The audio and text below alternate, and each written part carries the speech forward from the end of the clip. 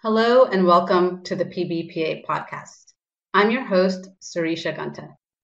Today, our guest will be answering questions about gift acknowledgements to ensure your nonprofit is thanking donors the legal way. Before I introduce today's guest, I'd like to tell you, our audience, a bit about the Pro Bono Partnership of Atlanta. PBPA strengthens our community by engaging volunteer attorneys to provide nonprofits with free business legal services. For more information on who is eligible to be a client or to apply for consideration, visit our website at pbpatl.org. Our website also has tons of resources, including articles and webcasts specific to Georgia nonprofits and their business legal concerns.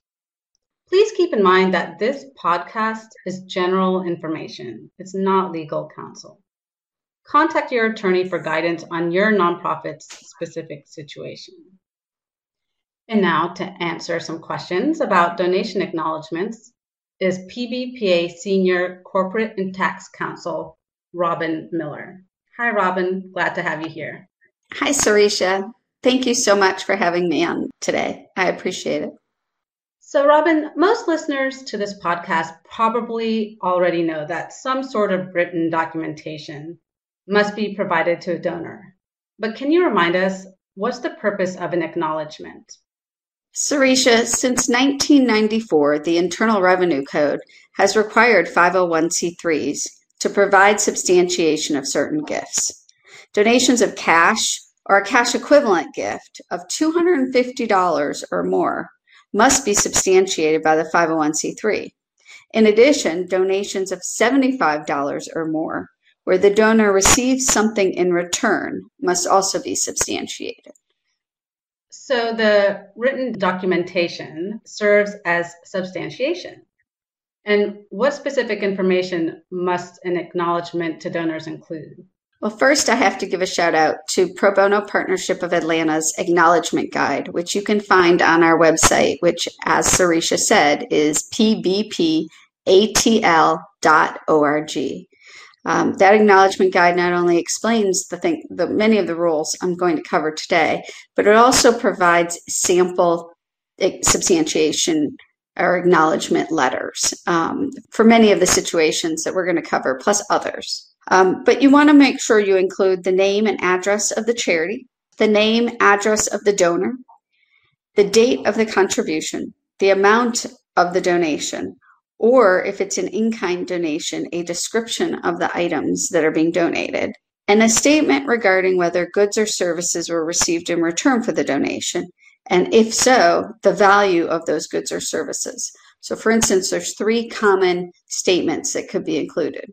One is no goods or services were received in return for this donation. The second is goods or services in the amount of X were received for this in return for this donation. Or three, which usually doesn't apply to our clients but applies to religious organizations, is only intangible religious benefits were received in return for this donation. So speaking of goods or services, sometimes a nonprofit gives something to a donor, something small like a mug, or something larger like a dinner and a table at a gala. What should a nonprofit be aware of if it is providing goods and services as part of the donation? So that's called a quid pro quo. And I used to have to explain what that definition means. What is that? It's Latin words. What does it mean? I no longer seem to have to do that, but in case you don't know, it means this for that. So if a 501c3 receives a donation but gives something back in return, it must reduce the amount of the donation by the value of the goods or services received in return. So I'll give you a few examples. You mentioned a dinner. So a gala dinner, maybe a sponsor gives $10,000 and in return they get 10 gala tickets. The gala isn't some big fancy event where there's a big headliner like Sting or something like that. It's just a nice meal, a nice time to gather and visit and support the organization. And so the tickets are about $100 each, maybe, and the value of the actual meal, which is what somebody is getting in return, is $50. So let's go back to our example. So the donor has given $10,000 and they're getting 10 tickets, which is essentially 10 meals valued at $50 each. So they're getting $500 in return. So on your donation receipt, you would say, thank you so much, your generous donation of $10,000. And you go on to say what it'll be used for. And then you say you received goods and services valued at $500 in return for this donation. Another example would be, and this one gets a little trickier, so sweatshirts. Somebody gives a $50 donation and they get a sweatshirt valued at $25. You have to say that $25 was goods and services received in return. The amount of that donation is actually only $25. And when you get the situation where they're giving $25 for a $25 sweatshirt, then there's really no donation, which I get that question sometimes.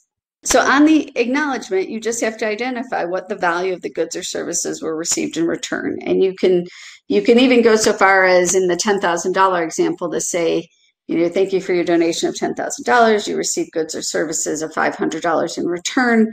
Your potential tax deductible amount is $9,500.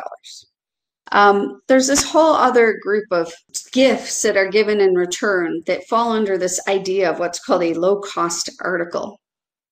And a low-cost article, you may hear, like NPR does this a lot.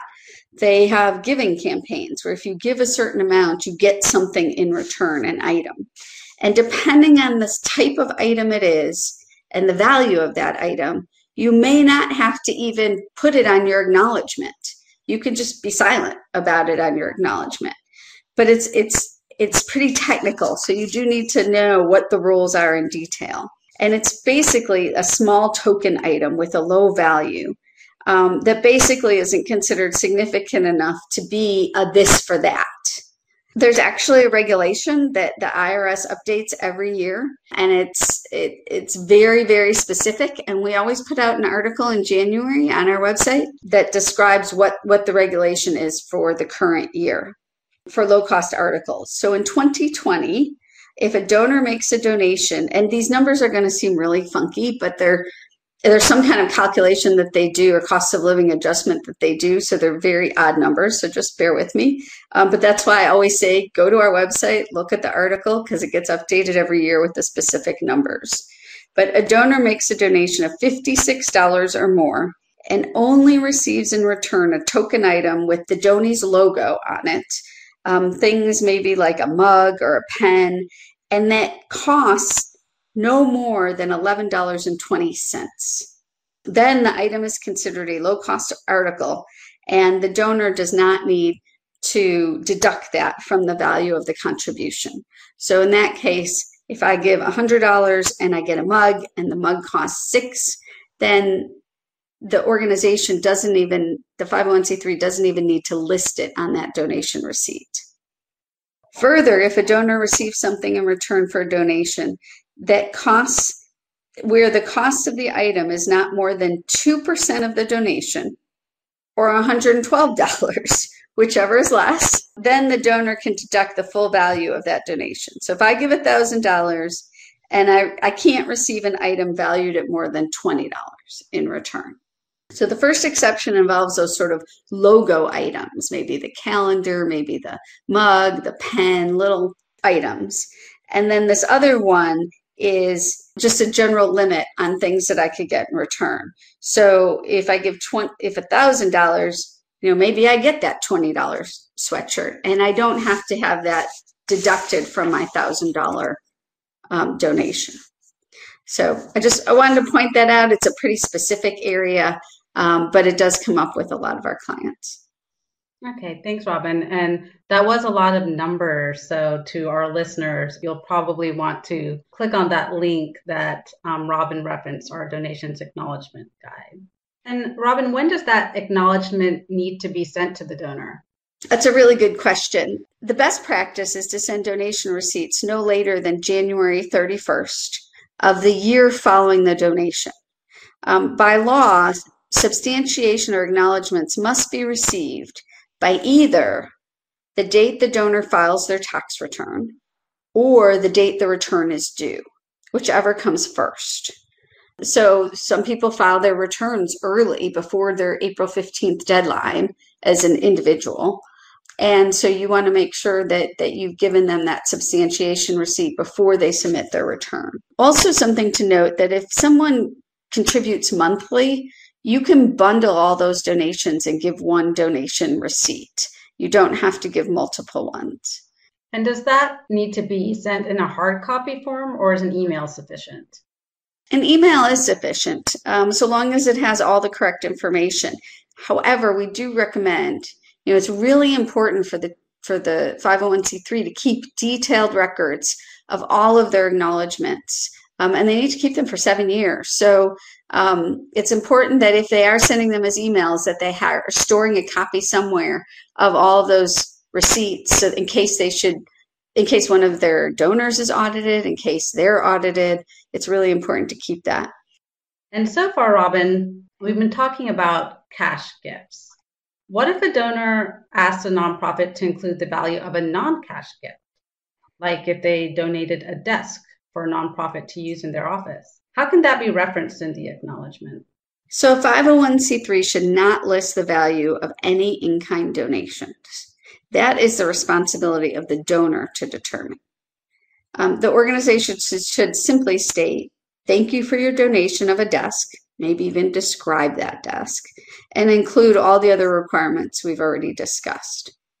If it is something that is a high value item, there may be requirements to have an appraisal done or other various mechanisms for large dollar in-kind donations. And the IRS has forms that have to be completed for such transactions. Sometimes people want to help out a nonprofit, but in other ways aside from donating money or an item. For example, a graphic designer wants to offer their services to design a logo for a nonprofit for free. How should a nonprofit acknowledge a donation of time or service? With a nice thank you note. Donations of services are not deductible. So we have, last year in 2019, we had about $4.5 million worth of donated legal services to our clients at Pro Bono Partnership of Atlanta, none of which can be taken as a deduction by our volunteers. We so greatly appreciate their time and all the work that they do. But again, none of that is deductible. Only cash or in-kind donations are deductible from the perspective of what we're discussing today. This information will come in very handy as the year is wrapping up, Robin, a year where our nonprofits are particularly thankful to donors. Thank you so much for sharing this great insight with us. You always do such a great job of breaking down these complicated IRS tax questions. And to our audience, we will include a link for a template for acknowledgements and our acknowledgement guide on our podcast website. Thanks for tuning in and for all the good work you continue to do.